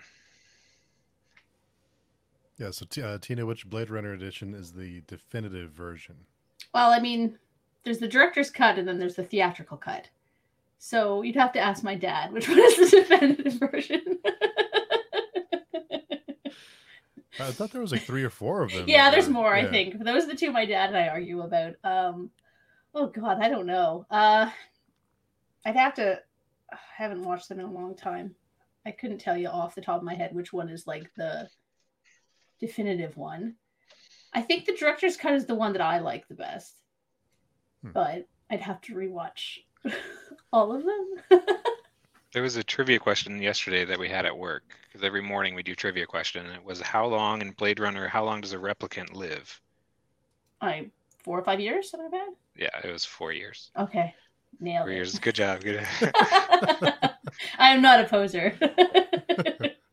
I didn't know, because I think I've maybe watched the first one a long time ago, and it just the way that the lighting on that movie is set up, it just bugs the heck out of me. The lighting is brutal. I don't know why they have to make things so dark and dreary. Because I'm like in the shot where they're in that interrogation room in the first shot, they're in the pyramid, and then they show the inside of the pyramid, and there's like a giant spotlight from outside. I'm like, that doesn't make any sense because you just showed the outside and there's no light. It's all dark. What is going on here? I didn't, and so I don't know. I just couldn't catch on. I haven't seen the 2049, but maybe I'll watch that one. I like 2049. It's interesting. It definitely takes the director's cut, I think. Yeah, I think Ridley Scott just likes filming things that are really dark. Yeah. Like I remember Alien, like if you watch it on VHS when I was a kid, I had no idea that they had found an alien ship. I just thought they were walking around in the dark. It wasn't until I watched it on like Blu-ray that I was like, oh, there's things in this room. Okay, I get it now. 25. Yeah. So this will be a tough one, Tina, to answer, but since you're a fan of the Alien franchise, what was your opinion on how they handled the prequels? I'm not as into the. I like to think of the prequels as like a spin-off that exists kind of in the same universe, but isn't like actually canon. But I think because I don't understand how it would be canon. I don't know. I thought they were fine. I just thought they were too Hollywoody. You know what I mean? Like for me, Alien and Aliens were so different at the time, and they were they're kind of iconic in like the way they were filmed, that kind of dark and dreary, but also very minimal in terms of sets and stuff. Where I found like Covenant, especially, had the aliens just jumping all over the place, like they were like, I don't know, like monkeys at the zoo, and you're like, well, they're not scary when they do that. You know, I prefer a more kind of menacing take. So I'll say that I love Charlize Theron. I'll watch anything that she's in. And I thought it was fun. Like, I thought it was a cool idea. I thought the sets were beautiful, but it didn't feel kind of the same to me, which is weird because it's the same director, but I don't know. I don't dislike them, but I prefer to keep Aliens 1 to 4 kind of in their own little universe. I'm an alien purist, I guess you could say. But then I'm all like, Alien versus Predator is my favorite movie, so I guess I can't really say that. It's not my favorite movie. Jurassic Park is my favorite movie. I haven't seen many of the. I think I watched like Prometheus when it came out, and I was like, "Is this related to the Aliens movies?" But then that's as far as I got. I don't know that I even watch a lot of movies, but there are ones that are just kind of weird that just keep coming up. Like, oh, I've seen that, but not like none of the Marvel stuff I've followed at all. Like the Star Wars stuff is rare. There's not really many that I have to sit down and watch. I watch all the Star Wars stuff. Yeah. Except for Andor, actually. I haven't finished Andor. I think I started watching it when I was very tired and I was like not into it. And someone told me, he's like, you got to get like 5 episodes in, then it gets really good. I'm like, but I'm the 3rd episode in and I'm just not feeling it yet. Yeah. But no, I love Mandalorian. I love Boba Fett. I love all the shows. And I don't know. I even watched like the Clone Wars shows, like the Bad Batch and stuff. Yeah, my husband makes fun of me. He's like, what'd you do while I was out with the guys? I'm like, I watched the Star Wars cartoons. Yeah. Did a puzzle. I was debating on getting the kids to watch the Star Wars Rebels, like the cartoons ones or the animated ones on Disney Plus. Because like, all right, it's on Disney. It's a kids show. It should be kids appropriate. So yeah, I might. There's some, like it gets darker at parts, but like I think it'd be fine for I'd let my 5-year-old watch it if she even cared. Yeah. So yeah. She's more into My Little Pony, which is actually kind of awesome. I'm like, I'm fine with My Little Pony. Yeah, that cartoon is hilarious. My kids watch so fun. And Crystal wanted so much more from the prequels. Yeah. It's sad the way that all worked out. I don't think we'll ever get a 3rd one. Yeah, they're doing like a prequel now or something. Yeah, they're doing one, I guess a series with where the aliens come to Earth, and it's going to really be, I don't know how they're going to make that work in the canon. It's doesn't make any sense. I don't know. Yeah, not a fan. I would say though, in terms of like a prequel to Predator, Prey was fantastic. I absolutely loved that. I thought it was really good. Have you guys watched that? I haven't. I've been. I don't know. It's like very, very artsy. There's like these beautiful scenic shots, and like the whole thing is like almost like a comment on colonialism. It's so much deeper than you would expect a Predator movie to be. I really loved it, but again, I'm biased. I'm super biased. Predator is like my space boyfriend. So it's like my poor husband. He's like, "What does that mean about me?" I'm like, "It doesn't mean anything." What about you, Scott? Are you a fan of the Predator franchise? Yeah, I haven't followed it, but I know when I've seen the old ones, but that was about it. But yeah, I mean, I wouldn't not watch them. But I mean, if I had time, I sure would. Yeah. Yeah, Crystal's a big fan of Andor. She's trying. Okay, I will get back into it. I promise.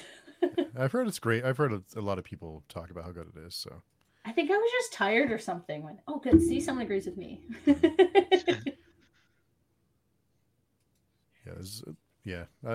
I'll watch Prey eventually. It's good. It's a typical Predator movie with a bit more kind of meat on it. Way better than The Predator, which I dragged my husband to see in the theater, and he was very mad at me. Which is, but I got this out of it. Yeah.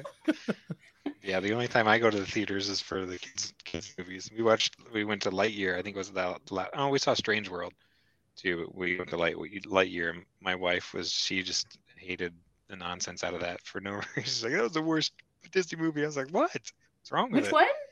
Lightyear. Oh, Lightyear. Oh, I liked Lightyear. I thought it was fun.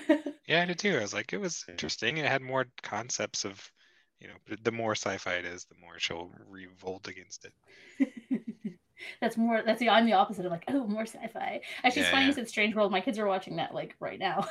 Yeah. I'm like, you haven't seen this. This is good for you to be distracted. Here you go. Yeah. I was actually sad because I was kind of there when they started watching. I'm like, I kind of want to see where this is going. Kind of into this. I'm actually kind of excited because Trolls 3 is coming out in November, and my kids are obsessed. So I'm like, okay, we'll go. And I'm kind of like, I'm down for this. They're so funny. Yeah, I hope I get time to watch. I'm waiting for them to announce the Wool adaptation. Yeah. Howie's Wool series on Apple TV. That's going to be awesome.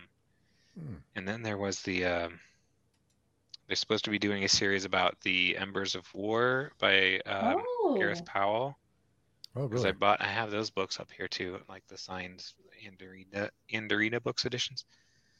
That's going to be awesome. But I was I really need to get time to do those specifically, because otherwise they'll be gone and lost and I'll miss the boat. Yeah.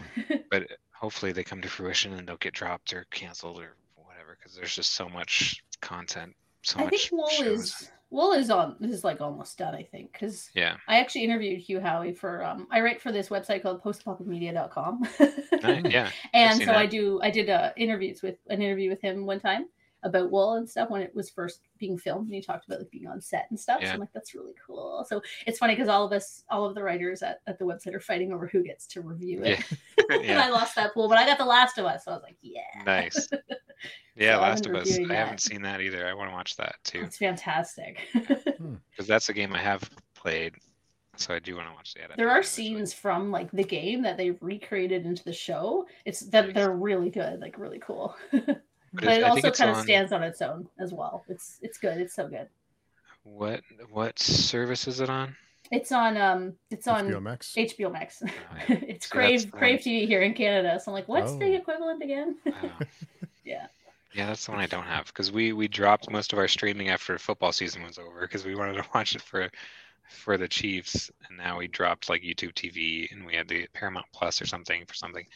But now we're like, well, all right, we'll readjust our budget for the new year and drop some of these things. Yeah, we were debating that, but I share Crave I give my sister Disney Plus and she gives me Crave. So nice. We just do the whole sharing with that, and then I get Apple TV for my parents-in-law because I also give them Disney Plus. So if Disney Plus starts cracking down on passwords, I'm going to lose all of my channels. Jeez, way to go, Tina! You're ruining it for the rest of us. And we also share Netflix. Oh, yeah, I want to ask you about that. Crystal can't wait for the Wool series either. Yeah. Yeah, I hope it takes off and continues beyond the books too. That would be awesome.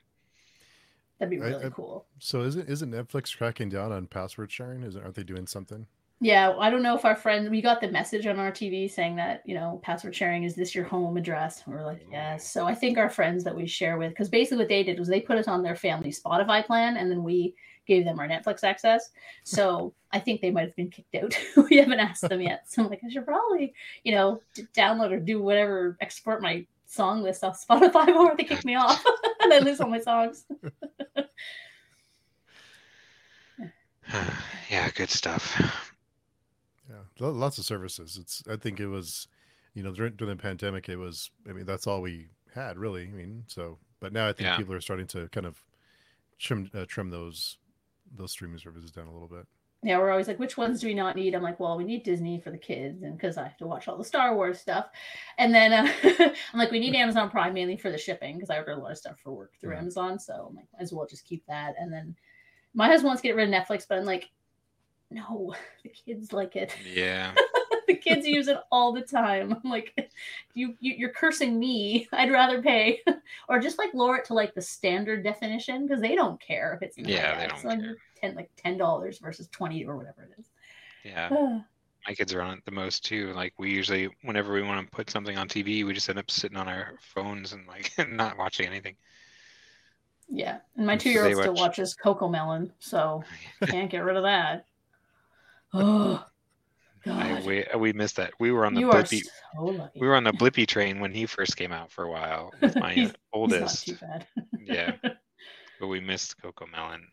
But now my son watches the Netflix show called Dogs in Space, which is hilarious because it's a series of dogs and the corgi is like the main one. His name is Garbage, and it's like their travels through interstellar space to help save Earth because Earth is still where all of their humans live, and so it's hilarious. My daughter would I love that. I'm gonna. So she's obsessed with Spy Kids as well, which I'm like, wow, this like I was like almost an adult when it first came out, but I'm like, this kind of throws me back. Yeah.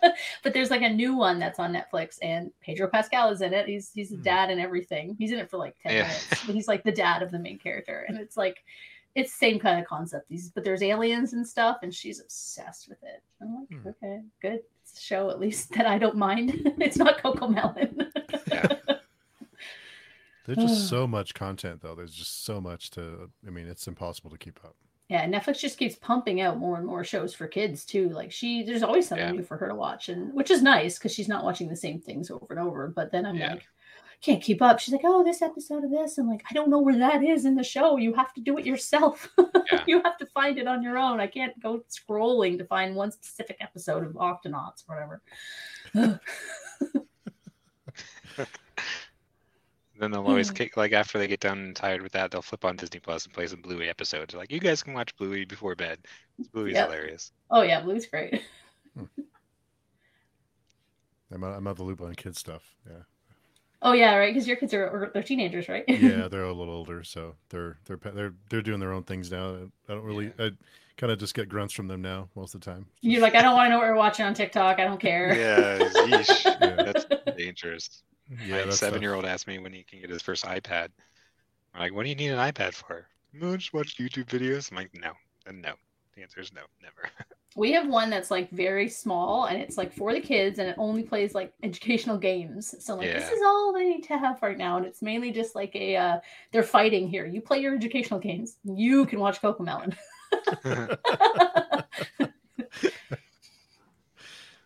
They're handy though, for sure. Yeah, to have around.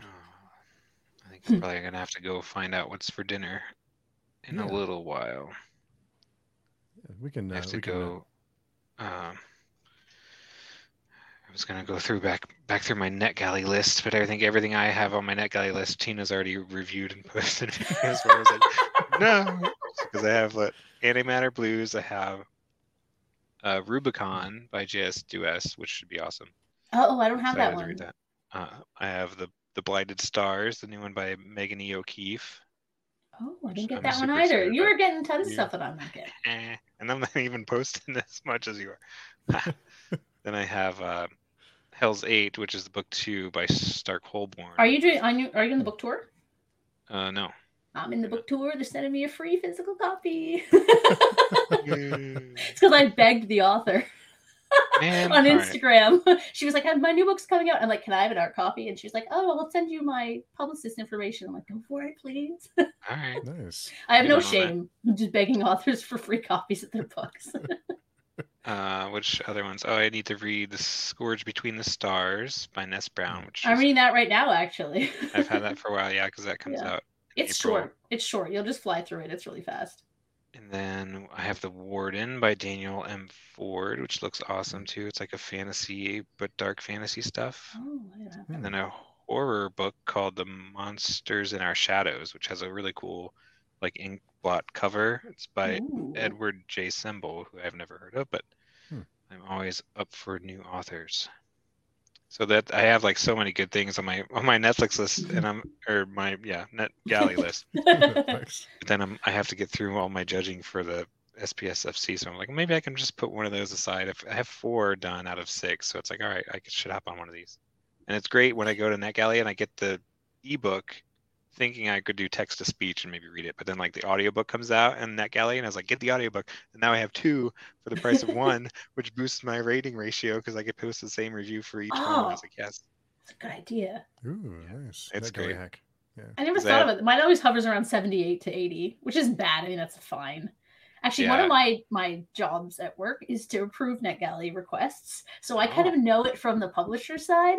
And it's interesting because you can pay for a NetGalley subscription, like as a publisher, where you just blanket accept everybody. Yeah. You don't have any kind of control. And then if you pay more, you can control who gets the books. So I get to I creep on the people. I'm like, oh, this person's on Instagram. I'm like, oh, this person's, how many, if they have a low ratio, but a good social following, I'll usually approve them. But if they have a really high ratio, no socials, that's fine. It's like a balance. It's interesting. You have some people that are posting links to their blog. It doesn't exist. And nope. No. You're a thief. I know what you are. Yeah, it's kind of cool to see it from the other. It helped me craft my own blog, my own bio to tweak it to be look good to the publishers. That's smart. Yeah, because I don't think there were a few that I looked in my history of ones that I get denied for. I was like, I never got an email for denials, but there was only a few. But right now I have 12 on my in my queue. Some of these are from last year that I just never got to because I always want to get the new ones. And I have Antimatter Blues on there twice because I have the audio and the ebook. Wow, I can never do NetGalley. You don't do NetGalley? No, I would be I would have a terrible ratio. I'd want to get every book. Mine's That's the problem. Yeah. Mine's at 72%. That's not bad. But I've only had a small number. I have 65 that's been approved and 47 feedback. Which I know people out there are in the 200s or something ridiculous. Well, some thing is too, if you're reading a lot of books that are easy, quicker to read, romance books are usually 60,000 words half the time, and you can fly through them. So those people, they just they get those every other day. I do the intermittent graphic novel just to keep it up there. I was like, boost it, yeah. I mean, those are still 100 and some pages, and it takes a while to get through them all. Yeah. That's a good idea. Yeah, good way to boost it. Yeah, I would just be a wreck. I'd feel really guilty if I'd have a really terrible ratio. Yeah, it's tough to control which ones you choose to get or not. And now is just a bad time, but I think once I get through some of these, then judging process that I can dive into those. And Bryce is here. My NetGalley ratio was bad, but I still get approved for plenty when I request, which I rarely lately. I have so many I keep buying I can't keep up with. Yeah, that's bad stuff. Yeah, who knows? Some publishers too just approve everybody. Sometimes they don't care and they just who knows? I don't know. That's just how I do it because it's a small little press. So it's I also find it kind of fun. I'm let's see. Yeah, there was I was for a while I got onto some audio lists because I was on Harper Audio, their weekly thing because I was just all right, who can I just get audiobooks from because I don't want to deal with these ebooks. So I was on Harper Audio. Libro FM has an advanced listeners program, so I'm on there. And then Orbit sometimes has audiobooks, but not all audiobooks are available. But I found Orbit's they've gone a lot more fantasy focused than sci-fi that they had in the past. Yeah, I just got their The Faithless, which is the sequel to The Unbroken, which came out. Yeah, that was fantastic, actually. They approved me last week, and I read it already because I was obsessed with it. Nice. And then I've been trying to get to Angry Robots to get on their audio list because they don't release many on audio, but there's still backlist ones I want to check out. And I know they had a reviewer list or be part of the Robot Army and stuff like that, and I emailed them a bunch of times, but I never got. They had a thing where I think they were transitioning to another. I think they got bought out a few years ago or something. Maybe it was 10 years ago. They sent an email because I'm on their Robot Army thing, and they just restarted it last month. So you should email them nice. again because I think they have a new person doing it. All right. Because they were like, we're going to be better about this stuff. I'm like, I don't care. Yeah, and now that I'm on like as a reviewer on FanFi Addicts, like I can throw weight around with them because the people that blog there have a lot of connections with their TBR Con and stuff like that. So that can get me a bit of an in sometimes, but I don't throw that around as much. The only one I really want to get is the sequel to Rabbids by Terry Miles. That's one I have in my secret stash. Oh yeah, you talked about. I read I watched a review of that one. I still mean to read that. It's on like my list. So it's just a weird kind of book, and some people are like, well, it's all just silly things because they hallucinate things, and it's all, Deus Ex Machina about the plots and blah blah blah. Like some people don't like it, but it's just you have to get into the lore a little bit, and it's based off of a podcast that he had running for years before he put a book out, and then they're all intertwined universes. Now book 2 is coming out called The Quiet Room in May or something. So I've thrown my name into the contacts that they gave me for that. I was like, if you have a physical copy, like I don't care, just here's my mailing address. Like I'm not going to wait to reply because that's worked I think before in the past. Like just send them the mailing address. You don't hear anything until a package shows up on your door. I was like, all right, because they don't have time to reply. They're just going to be like, all right, copy paste, like send this guy a book. Yeah, I've gotten a few at random from Angry Robot that I was like, oh, okay. Yeah. Thank you. I didn't even request this. Where did it come from? So nice, And I put my notes neck on. Like, if you have any art copies just lying around you don't need anymore, you can send me one. Nice. Very nice. It's worked twice. Yeah. It's not bad. Not too bad at all. I know, Scott, you have to run for dinner, but I want to thank both of you for hanging out with me and shooting the breeze. It's fun. Yeah. Welcome back anytime. Tina, for people looking for you, where's the best place to find you? Sound and Fury Book Reviews. It's with an ampersand, but if you hit and, you'll come to a defunct channel that I used to have, so it'll tell you exactly where to go. So you can type in either one. And Scott, where's the best place for people to find you and your work? Yeah, I'm mostly active on Twitter, which is just at @book_invasion. But my YouTube channel is YouTube/Book Invasion. You can see some old videos. I mean, watch them. Books never expire. Go check out some good stories. And yeah. Well, thank you. Thank you. I still have books that Scott I've saw you review, and I bought the book, and I still have to read them. So yeah, I get comments trickling in like once a month or something like that. Somebody comments just randomly, oh, I just read this book and like I hated it, or like your review is great. So it's like, oh, okay, cool. Yeah. It's they're evergreen content. Yeah. But thanks again, both of you, for coming by and hanging out, and thanks everyone in the chat for coming by and interacting with us. I hope everyone has a great weekend, and we'll see everyone soon. Yeah. Cool. See you guys. Bye.